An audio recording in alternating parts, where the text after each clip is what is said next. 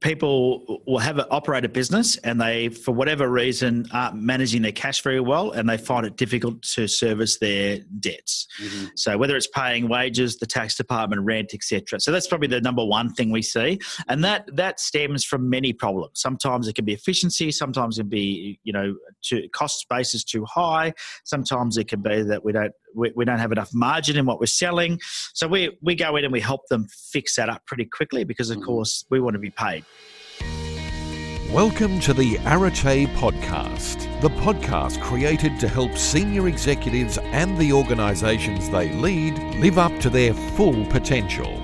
Join us for cutting-edge interviews with leading senior executive and board members across all industry sectors, and for practical tips to accelerate your executive career. And now, here's your host, Richard Treeks.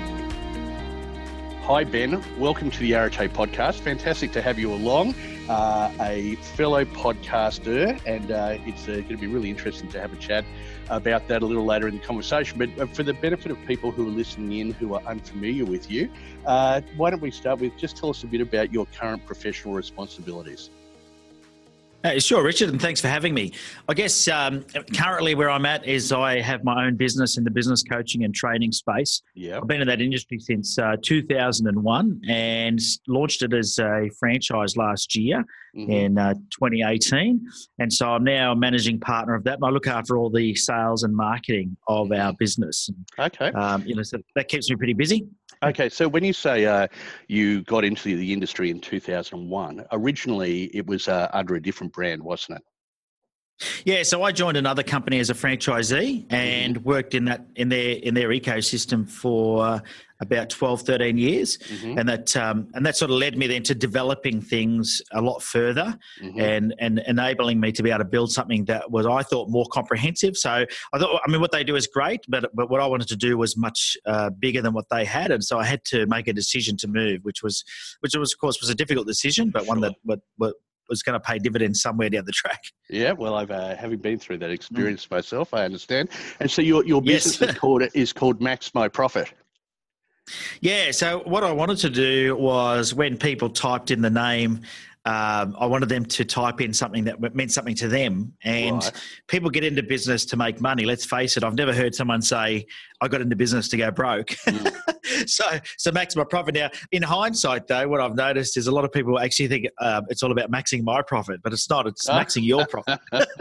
Anyway, we should all make profit. Maybe you should have called it Max Our Profit. Yeah, that probably would have been better. Right, and so give us an idea of the scale of your business now. So we have a team of 11.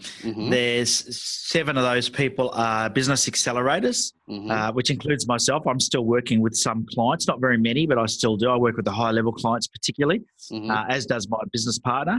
And we're currently doing, a couple of $1 million a year. And now that we've franchised, because we've only just franchised, we'll be building that back up to something.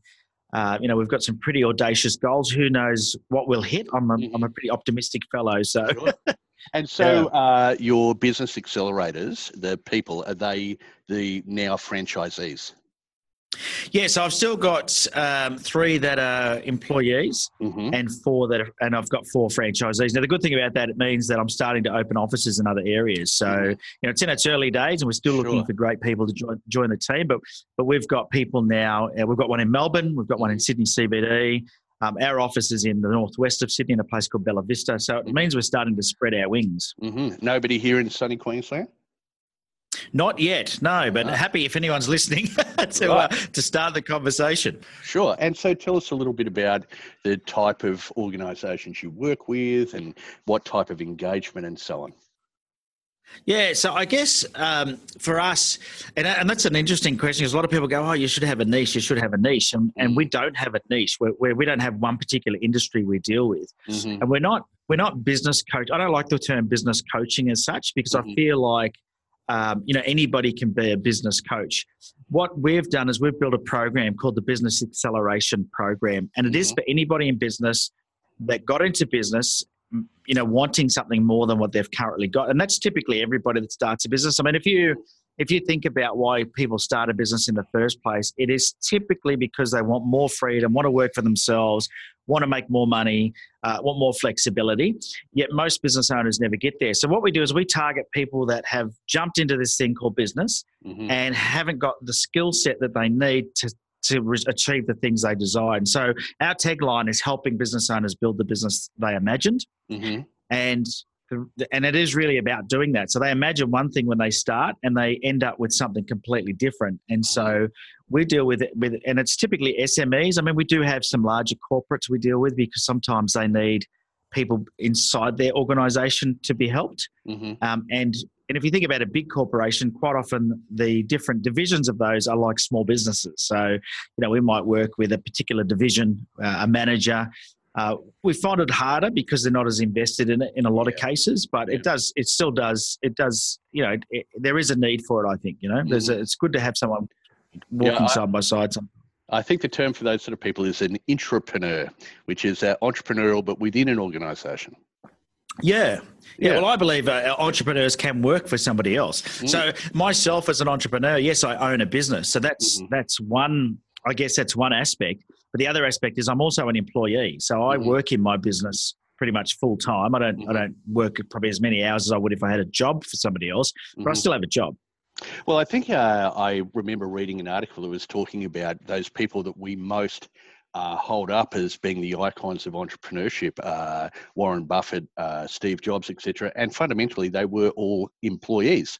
They were employed by a corporate organisation as the CEO.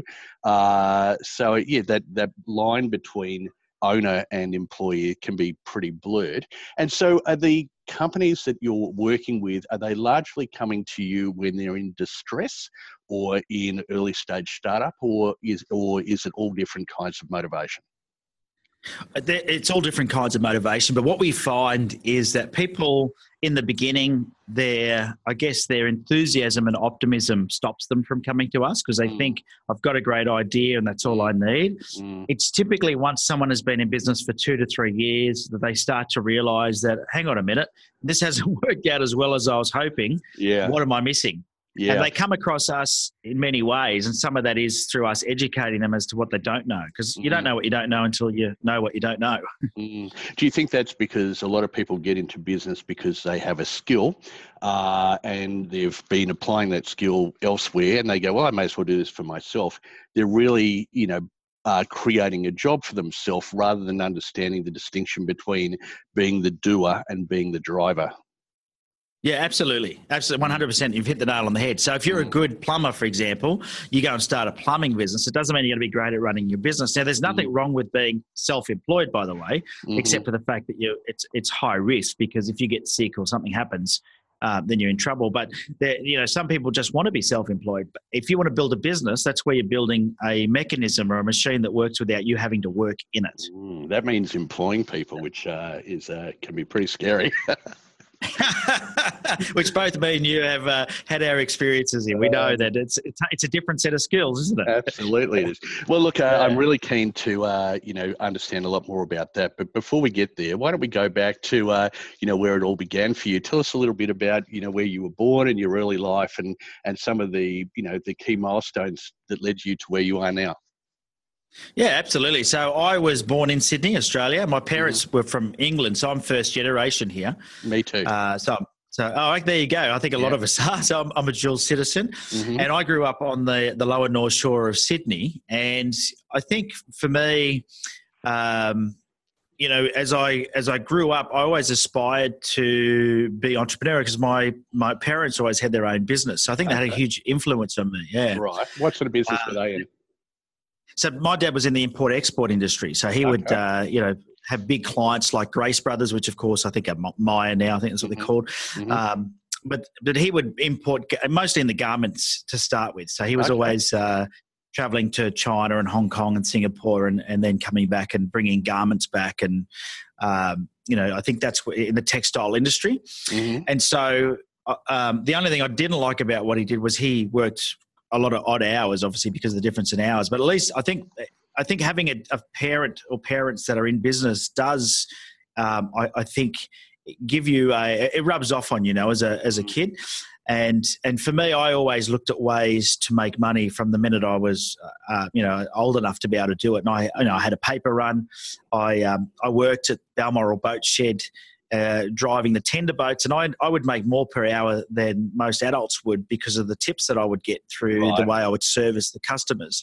And that was just my nature. So I've always been outgoing and willing to do it. I don't know, do you remember Bob a Job that used to do with scouts or Absolutely, Cubs? I do. Yep, for sure. Yeah, and yeah. You try and work out the jobs that were the easiest to do and then would get the most money. Yeah. Well, I used to love Bob a Job. I don't think they do it anymore. You know, we've got such a cotton ball society now where you can't go knocking on doors. But I used to love that, because to me, it was a way for me to make money, and then I'd buy stuff with it that made me, happier or enjoy the things I enjoyed. And so that was really my upbringing. I was never good at school. In fact, I got expelled in year 3 for being a little turd, but anyway. Right.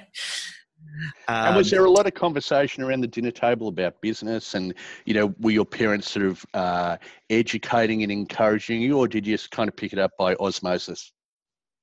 I don't think there was a lot of discussion, but what I do remember, and I don't remember a lot about my childhood. I remember key things. I guess that's human. Sure. But what I do remember is encouragement. So I don't know that I was encouraged to start a business. What I do know was that if I wanted to try something, I was never told no. So, whether it was a sporting activity, whether it was a hobby, whether it was a business idea, if I had an idea, my parents always supported it. And I think that's undervalued. I think that can be undervalued. I really think that played a big part. Mm-hmm. And do you have brothers and sisters? Yeah, I've got an older sister, right, who's completely different to me. Right. So she didn't pick up the business bug.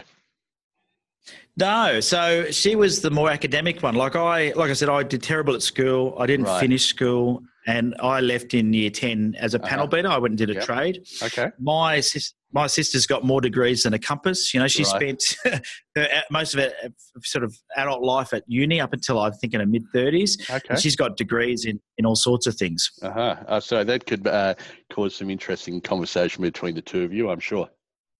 It actually doesn't. I mean, we get on relatively well around those things. I think that she just, I think she just respects what I do. I respect what she does, and we just get on with it. Good on you. And so you started your professional life as a panel beater, no doubt doing an apprenticeship working for somebody else. Yeah.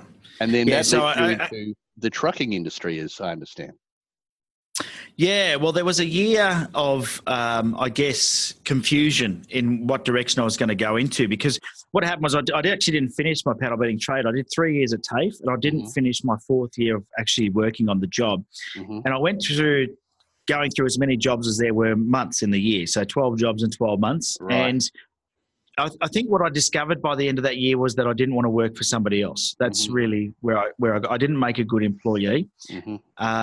And so I did everything, Richard, I did everything from telemarketing for Grace Brothers Home Improvements to selling Kirby vacuum cleaners door to door. Okay. Very sales orientated.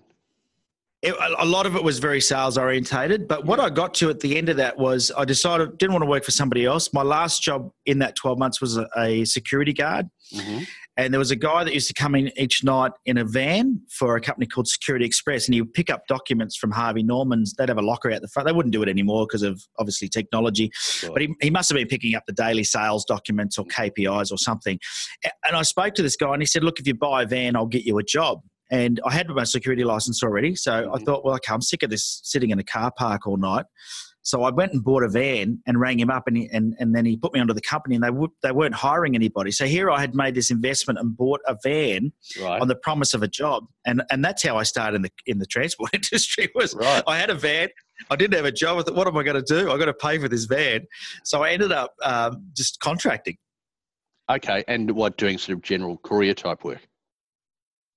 Yeah, so I was doing some general courier work, and I ended up getting a job as a courier driver contractor for one courier company, and then doing a little bit on the side. And to cut a long story short, ended up being a radio operator for a transport company. Did that for several years, and that's what led me to starting my transport company. Right. My career goal was actually not to do that, but that's just where it ended up.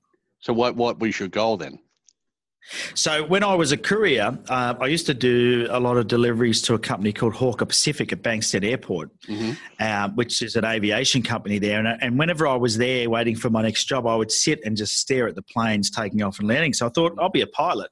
And so, of course, I went off to the Air Force and they wouldn't accept me because of my low level of education. And then one day I was doing a delivery and there was a sign at the front of Bankstown Airport that said, "Learn to fly, $60 a week." And I went, you know what? I'm just going to do it. And so I signed up and I did 2 years of training, got my private pilot's license, and then went to do my commercial pilot's license, which was a different level of medical, and discovered that I actually have a red-green colour deficiency. Oh, really? For that.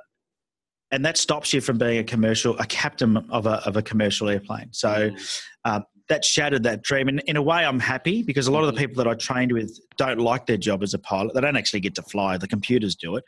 And I own my own aeroplane now and fly for pleasure. So it's a lot, a lot more fun. Yeah. Well, it's interesting. I've just turned 50, and I remember when I was finishing school, to be a pilot was a gravy train. You earned massive money, but it's not like that anymore. In fact, it's an industry where a lot of people are exiting because there's just no money. There's very low demand. Technology has completely changed the entire environment. Yeah, well, it's all about supply and demand. So the last 10 years in particular in aviation, well, maybe 15 years, have been really tough. But what we're going to see, they're estimating there's going to be a huge pilot shortage in the next 10 years. So we might see that shift. Okay. So those that are doing the training, don't jump off a cliff just yet. Right. And it is a good career. Like there's no doubt that people are travelling more and more by air. I mean, when I was a kid, we used to go in the back of Dad's 200B station wagon to go on holidays. We didn't jump in an airplane. These days, everyone's jumping in airplanes because it's so cheap to go somewhere. So there is going to be a demand. I think the future for aviation looks good. The challenge we have in this country is we're such a small population that it's very hard to make it affordable for people. It's a very expensive pathway for someone to go down. I mean, to get your full license and commercial and be ready to go and join an airline, you've got to spend over $100,000 in training. I was on the ABC radio the other night, and they were talking about this new flight from Sydney to London, 20 hours. And, that's going to open up the entire world far more than it is now. It'd be very interesting to see. So you're looking at being a pilot. You end up starting a courier business. At what point did you decide that being a courier business owner was not all it was made up to be?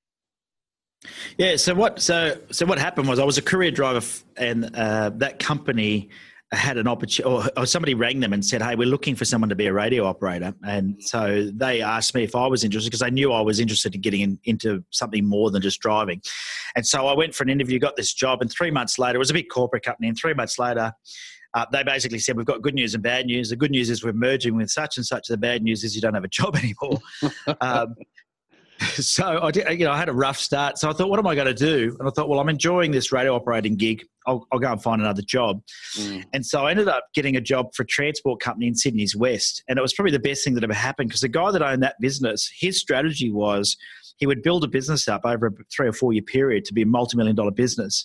He would sell it, and then he would take a few years off, living off obviously the money he made from the sale until his non-compete clause was over, and then he'd start another one. And he was on the 4th iteration of this. And it was 11 months in, and he was just looking for someone he could rely on to operate the trucks throughout the day. And it was the reason I say it was so good was because, number one, he was very entrepreneurial. So he became a mentor to me. And then secondly, he let me run it, basically. I was 20 something and here I was running his business for him. I was 21, I think, when I started working for him. And he basically let me run his whole business. I was hiring, I was firing, I was going out doing sales. I was learning about pretty much every aspect of the business. I was included in management meetings.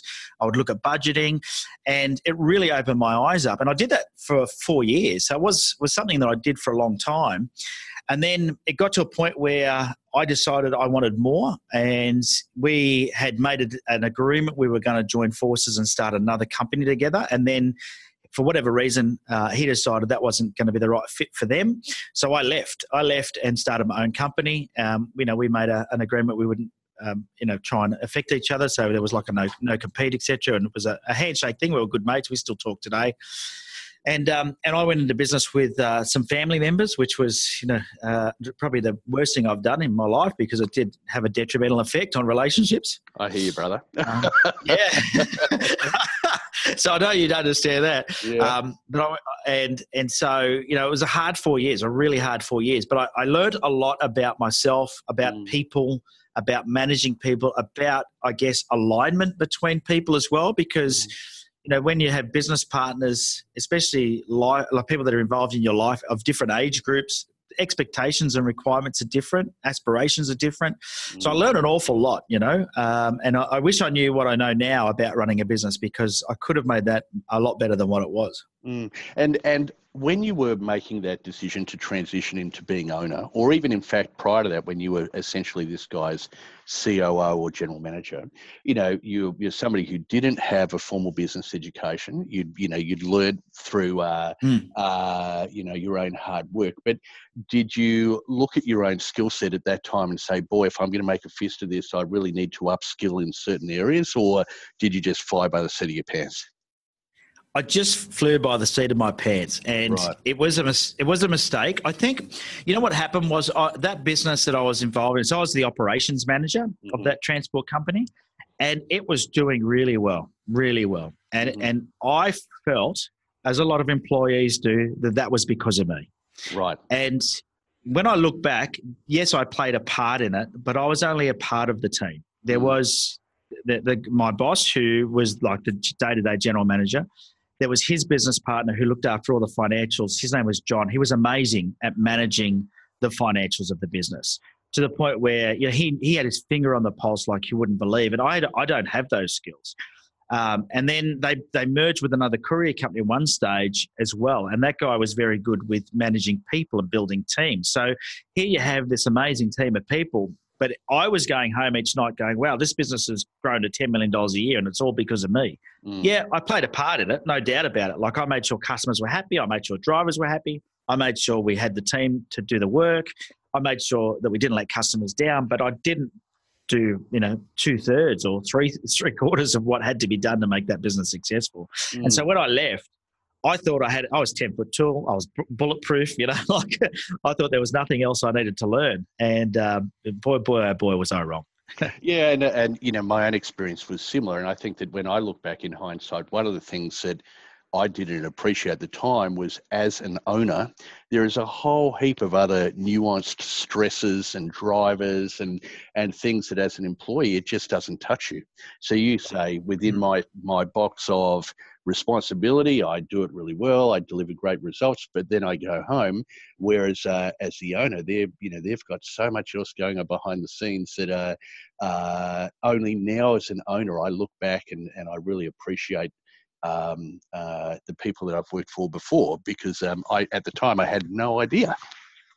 Yeah. And I think that's not uncommon for people that move from employment into owning their own business. I mean, I've obviously seen a lot of people in business that have come from that space. But it is difficult when you're really good at what you do. And I guess that's what we were talking about earlier. That's a challenge for so many people. I mean, I remember I would not go more than 12 weeks without a really good job offer from another transport company, because I was good at what I did. And people it's not a big industry, right? So people got to know that. And then I would go to my boss and say, look, such and such has rang me, they've offered this, and he would just pay me more money. I got to the point where I was earning more at 24 than most adults, well, when I say adults, most, much older adults would in professions. And I think that went to my head in the end, Well, I know it did, definitely did. So anyway, you started your business, and so obviously you ran that for a while, and then decided, at some point in the future that there were other things calling to you. Yeah, look, what happened was I was in that business for 4 years. And for anyone listening that's involved in the transport game, you would know that you start before the first business opens and you finish way after the last one shuts. So your working hours are ridiculous. There's not a lot of profit in it. It's a very skinny margin business. So you need good turnover and really good efficient management of funds to be able to make good money out of transport. And, I think the other part which you would understand is then the relationships between myself and it was my father-in-law and my wife's cousin we're in business with, started to really deteriorate as well, because of the way that things were being run. And I always felt like I worked for someone else. I never felt like it was my business towards the end. And it got to the point where I was making up appointments just to go out of the office. Like I'd be in the office, I've got to meet with such and such, just because, and I didn't realize it back then. We weren't as well educated about depression. But I definitely was suffering from depression back there. I had all sorts of weird thoughts running through my head, but it got to a point where I just knew I had to make a change. Now I'd met, and I didn't. My change wasn't thinking about getting out of that business. It was about changing the business because it wasn't doing what it needed to do. We weren't making enough money out of it, and we were working really hard. And I met a guy at a networking breakfast, and he was a business coach. And I don't know, have you ever been to those networking events where they stand up and have like a 60 seconds about me sort of thing? I've been to too many of them. Yeah. Well, this guy didn't take 60 seconds. He just stood up and he said, "My name's Andrew. I'm a business coach. I help business owners make more money and work less hours." And he sat down. And that was the two very problems that I had. We were working crazy hours and we weren't making enough money. And so I straight away said to him, "I need to talk to you." And anyway, cut a long story short, I went back to my business partners at the time, and they didn't want a bar of it. So it never happened. And that was about 6 months before leaving. But when I finally got out of that game, I just decided one day that's enough. And I went in one morning, said, I'm out of here. I'm not going to continue. And I pretty much left straight away. I just it was hard on my relationship with my wife, which of course was my business partner's daughter. It was also difficult on our relationship, and myself, I wasn't happy. So I let it go too far, which I think a lot of people do in those situations. But I said, you know what, I'm just going to go, and I'm going to go and do something else. And they couldn't afford to buy me out. They had to pay me off over a long period of time, which they did. So I'm grateful for that. So I had to then work out, what am I going to do? I didn't want to get another job. So I went and saw this guy that was a coach. I said, "How do I do what you do?" And he told me about the franchise he was a part of, and I loved it. So I went to mum and dad and said, "Can I borrow some money?" Mum and dad were great and helped me out. They lent me the money. And before I knew it, I was helping other people in their business. Not that I knew enough about growing business. My first 2 years were I probably shouldn't have worked with anybody, but I was in that industry straight up, you know. And I think for me that was the change, and I've loved it ever since. I really love what we do. I love seeing the results that we get, and I think that's been my calling. I know it sounds a bit, wishy-washy, but I think it's my calling. I love helping people. It's interesting because, in the space that I work, I deal with a lot of very senior executives who reach a point in their career where they think, I wouldn't mind doing something different, or alternatively, they're made redundant and they think, I'd like to help businesses. I'd like to become a business coach.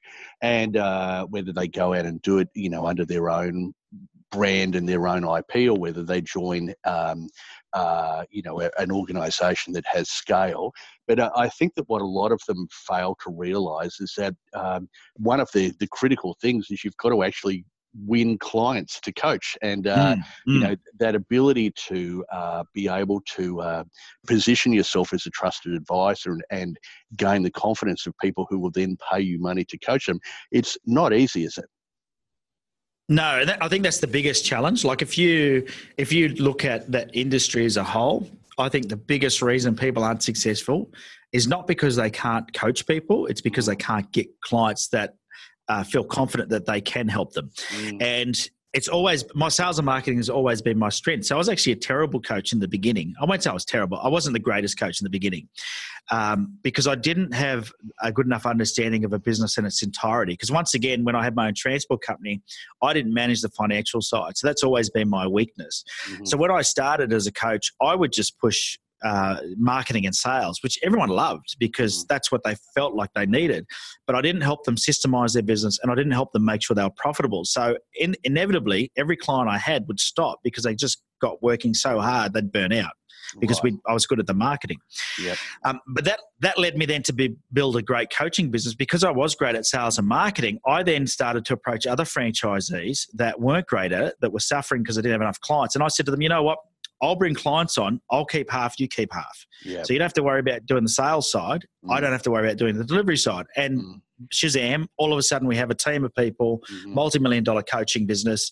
And, in the end, I partnered with another guy that was also a franchisee, and we were the number one office out of 1,200 offices in 61 countries for 9 years running. So we really I feel like we revolutionised what that industry was doing and how we operated. And bringing on more clients in a month than a lot of coaches do in their lifetime career of being a coach. Wow.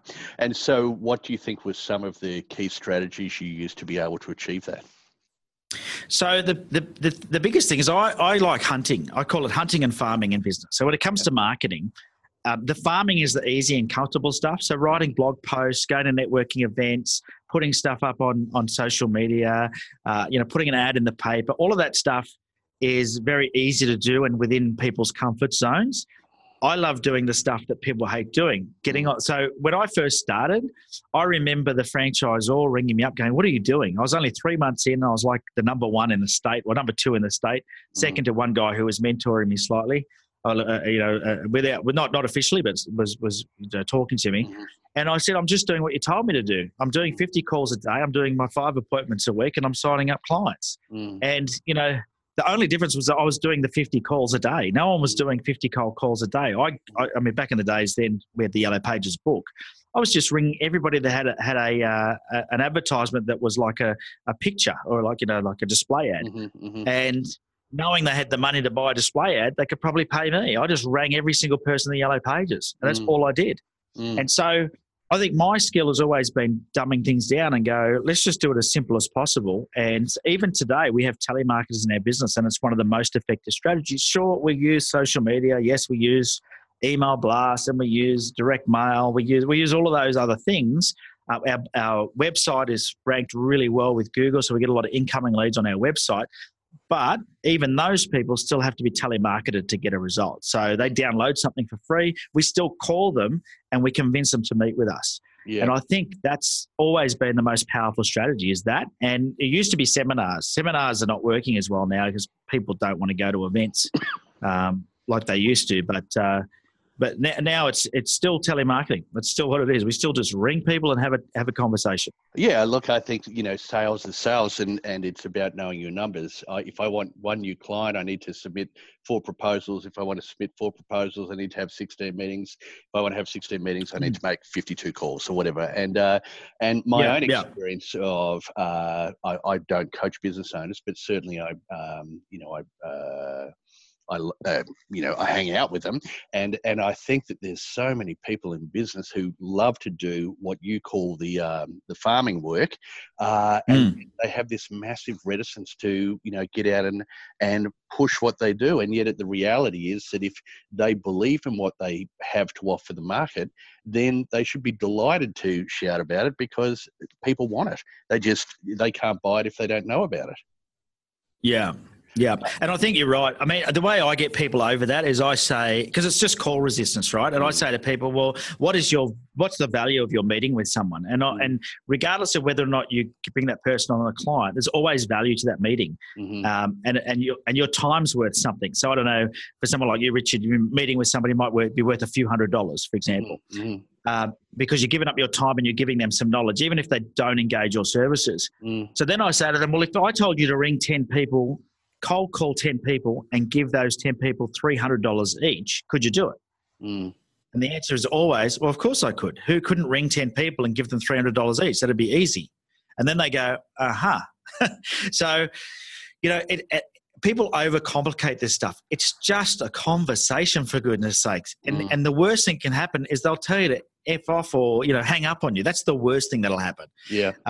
They're not going to run down the street to you and stick a knife in your back. They're not going to they're not going to come and kill you. They're just going to hang up on you, and then you just ring the next one. Yep. And so I think that's the thing that I've learned is that most people have this call resistance, and it's a self-fabricated disaster happening in their head that's never going to happen. And I see exactly the same thing. A senior executive is looking for a new job, but the idea of ringing a potential employer of choice and asking for a meeting is just, I can't do that. What if they don't want to meet with me? And exactly the same thing. Well, if they don't, you just ring the next one. So, different orientation, but largely the same message. So when you look at your client base now, what would you say are some of the, the recurring challenges that they have? And also, what are perhaps some of the unique challenges that different types of businesses have? Yeah, so the most common challenges we see is cash flow. So people will operate a business and they, for whatever reason, aren't managing their cash very well and they find it difficult to service their debts. Mm-hmm. So whether it's paying wages, the tax department, rent, etc. So that's probably the number one thing we see. And that stems from many problems. Sometimes it can be efficiency. Sometimes it can be, cost base is too high. Sometimes it can be that we don't have enough margin in what we're selling.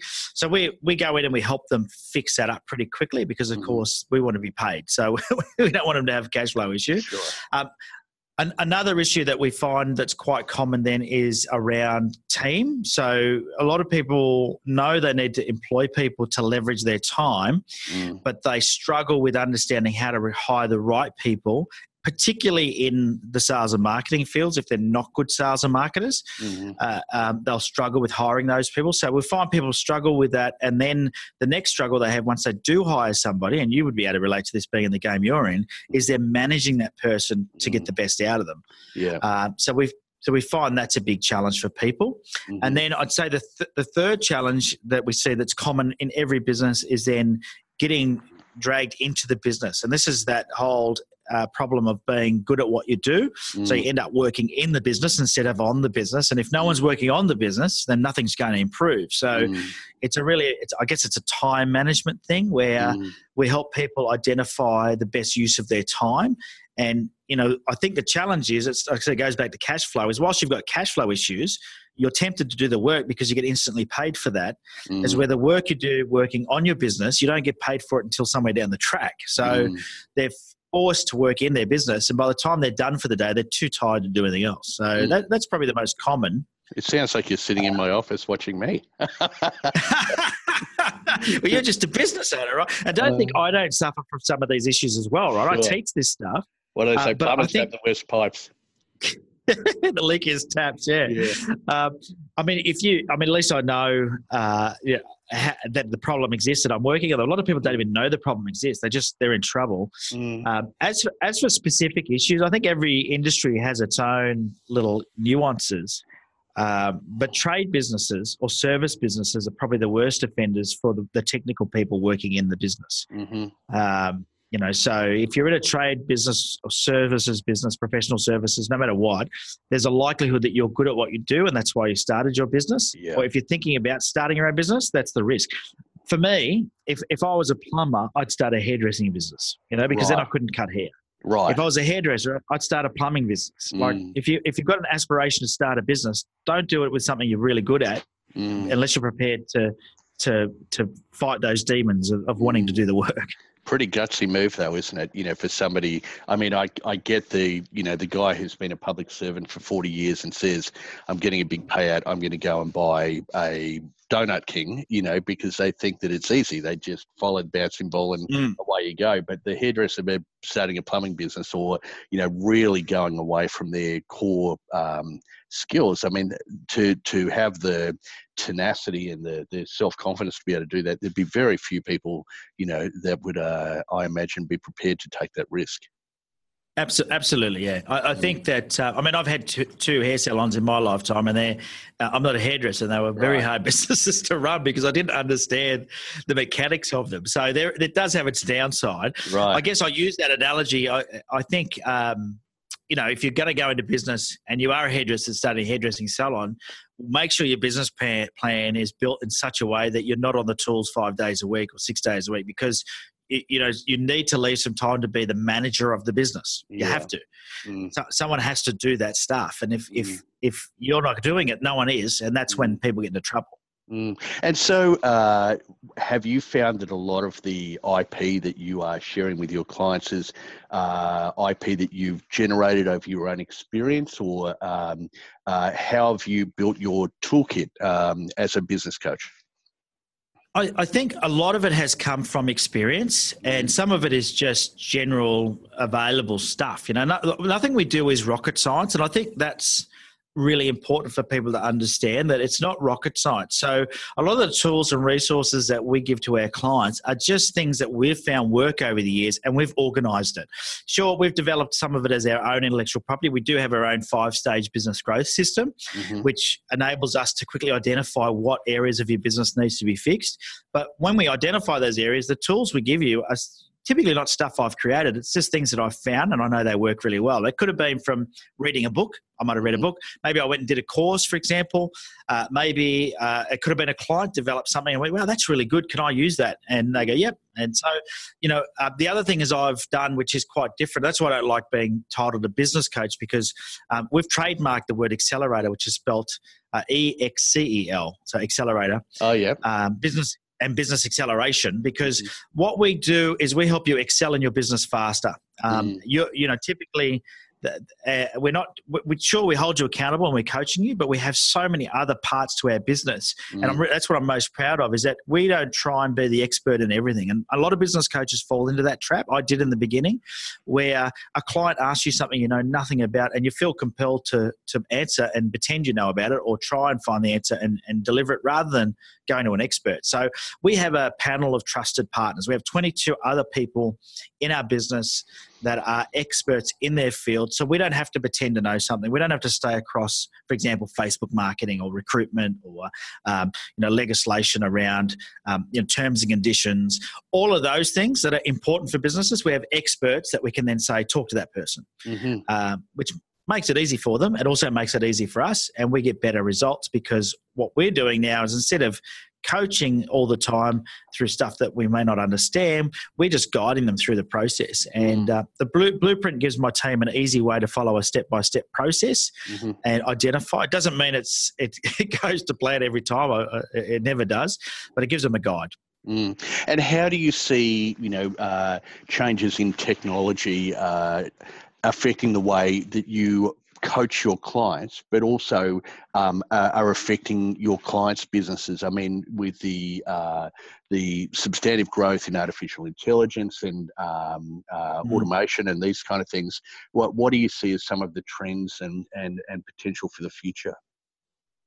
Yeah, I think it has a huge effect on the future for business, and business needs to keep an eye on it. I mean, we've already seen some big industries be disrupted by technology.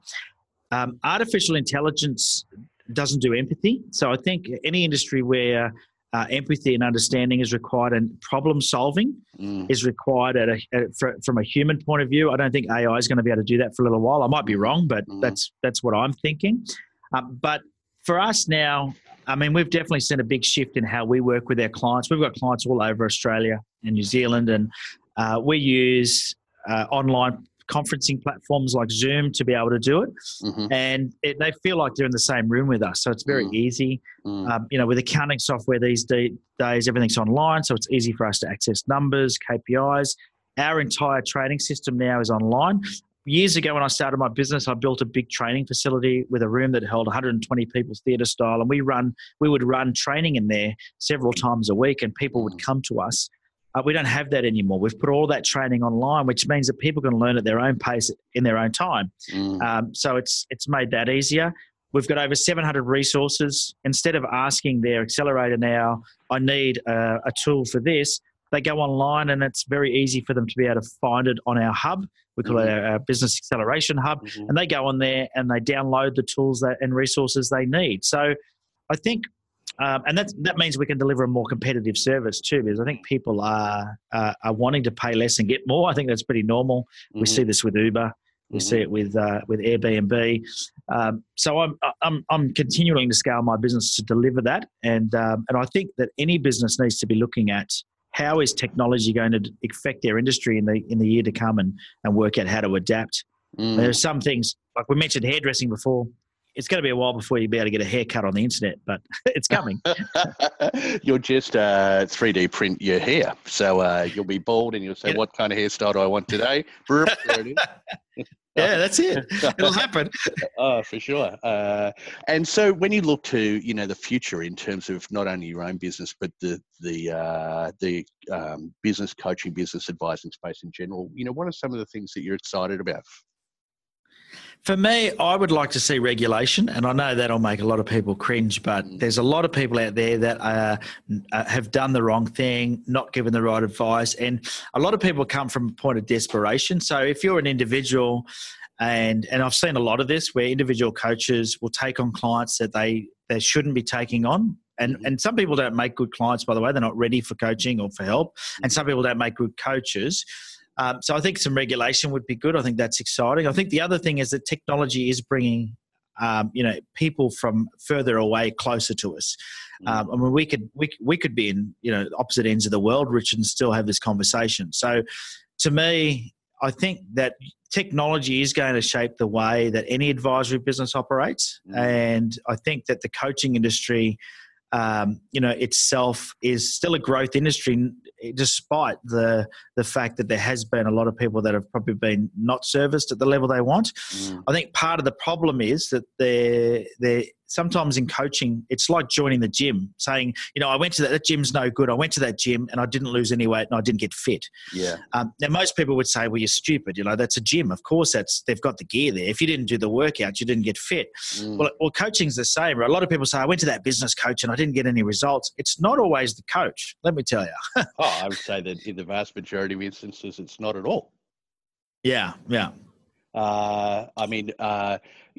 I think from my own experience in having both had personal coaching and business coaching throughout my career, the accountability is a massive part of it. You agree to achieve certain outcomes before your next coaching session or whatever it might be. And if you don't do them, there's not much the coach can do to help you. Yeah. And I mean, that works in all aspects of our life. Right now I've got a health coach. So every day in the mornings, I've got to report what I ate yesterday and how many steps I did. Okay. And that, I guarantee you that if I wasn't doing that, I wouldn't be as strict and as on task as I am. Yeah. So, I think that we can take a lot of lessons from that. Accountability is something that as human beings, we actually enjoy and welcome into our lives, just in different ways. What do they say? What gets measured gets done. Yeah. Yeah, which is why KPIs are so important. For sure. And so, look, being conscious of time, I'm just interested in learning a little bit more about why you chose to start a podcast and how that has impacted your business. Yeah, so my podcast, which is Business Brain Food, was started a little over 4 years ago, and it was my second go at doing it. I don't know how many goes you had, but I started many years ago and it was really clunky. It was really hard to do. I think I did maybe 9 episodes and then gave up. And I think they call it pod fading. I think that's the term. Okay. And then about 4.5, 5 years ago, I listened to a lot of podcasts and I thought to myself, you know what, there's nobody in Australia besides Timbo Reid, who was doing a great job with his business podcast at the time. But his was very marketing focused. I thought there's no one in Australia that is really doing this business podcast thing consistently in a way where I was planning on doing it. So I thought, you know what, I'm going to create one. And that way I can have this other unique content that no one else is doing, And I thought, podcasting is going to take off. They're putting it in Apple CarPlay into cars and we have seen listenership go up, but it hasn't as grown at the level that I wanted. And there's been several times where I've questioned it, Richard. I've got to be honest, where I go, should I keep doing this? But the one thing that it does for me is well, no, it's more than one thing, but the one main thing, though, is that it keeps me connected with all of my clients because we've got hundreds of clients. And when I was an individual, it was easy because I spoke to them every week. When you've got hundreds of clients, it's more difficult. And this is a way for me to continually provide value and content for my clients and feel like I'm able to communicate. And they love it. They come back to me and say, I listened to that episode. It really helped me. It's also become a good lead generator. So, we do get leads from it. It does help with our sales conversions. So not only is it helping our clients, it helps that. And I meet amazing people like you. I've met so many amazing people because I've interviewed them and they've enjoyed the process. And then we've gone on to do other things together. Absolutely. I couldn't agree more with that. And I suppose, one of the ways that I utilize mine is if I'm having challenges in getting access to a CEO, for example, to talk about what I do, to invite them on my podcast is a great way of, they're excited. It's a bit of an ego boost, but they want to share their story. And after I sit in a room with them for an hour and, we've built a rapport, then it makes that next sales conversation, so much easier. So, and like you, I learn so much from the people that I talk to, and I just find it so much fun. It's probably the most fun part of the work that I do. If I could be paid like Mark Maron or Joe Rogan or one of those guys to podcast full time, I think I'd do it in a heartbeat. And so, Who wouldn't? yeah. And so, before we wrap it up, because I appreciate you're a very busy man, tell us a little bit about, Ben, when he's not at work. What are the things that you enjoy doing, travel and so on? Very passionate photographer. Okay. So I have quite a big online presence. Right. If anyone's into landscape photography, go and find me at on3legs.com. Just think about a tripod. That's great. And so I'm out taking photos once, twice, 3 times a week, pretty regularly. And I think it's, when people ask me to sum myself up in 2 words, the 2 words are adventurous creator. I love adventure and I love creating stuff. Right. And so, yeah, that's probably my biggest hobby. Are you old school in terms of the gear you use, or are you right up with the new sort of advances in photography? I fought it for a while. I had an old Hasselblad film camera. I sold it a few years ago. I love the new stuff. I love it. I love anyone that knows me. I love my gadgets. Give me a gadget and I'll buy it. Right. I'm an early adopter.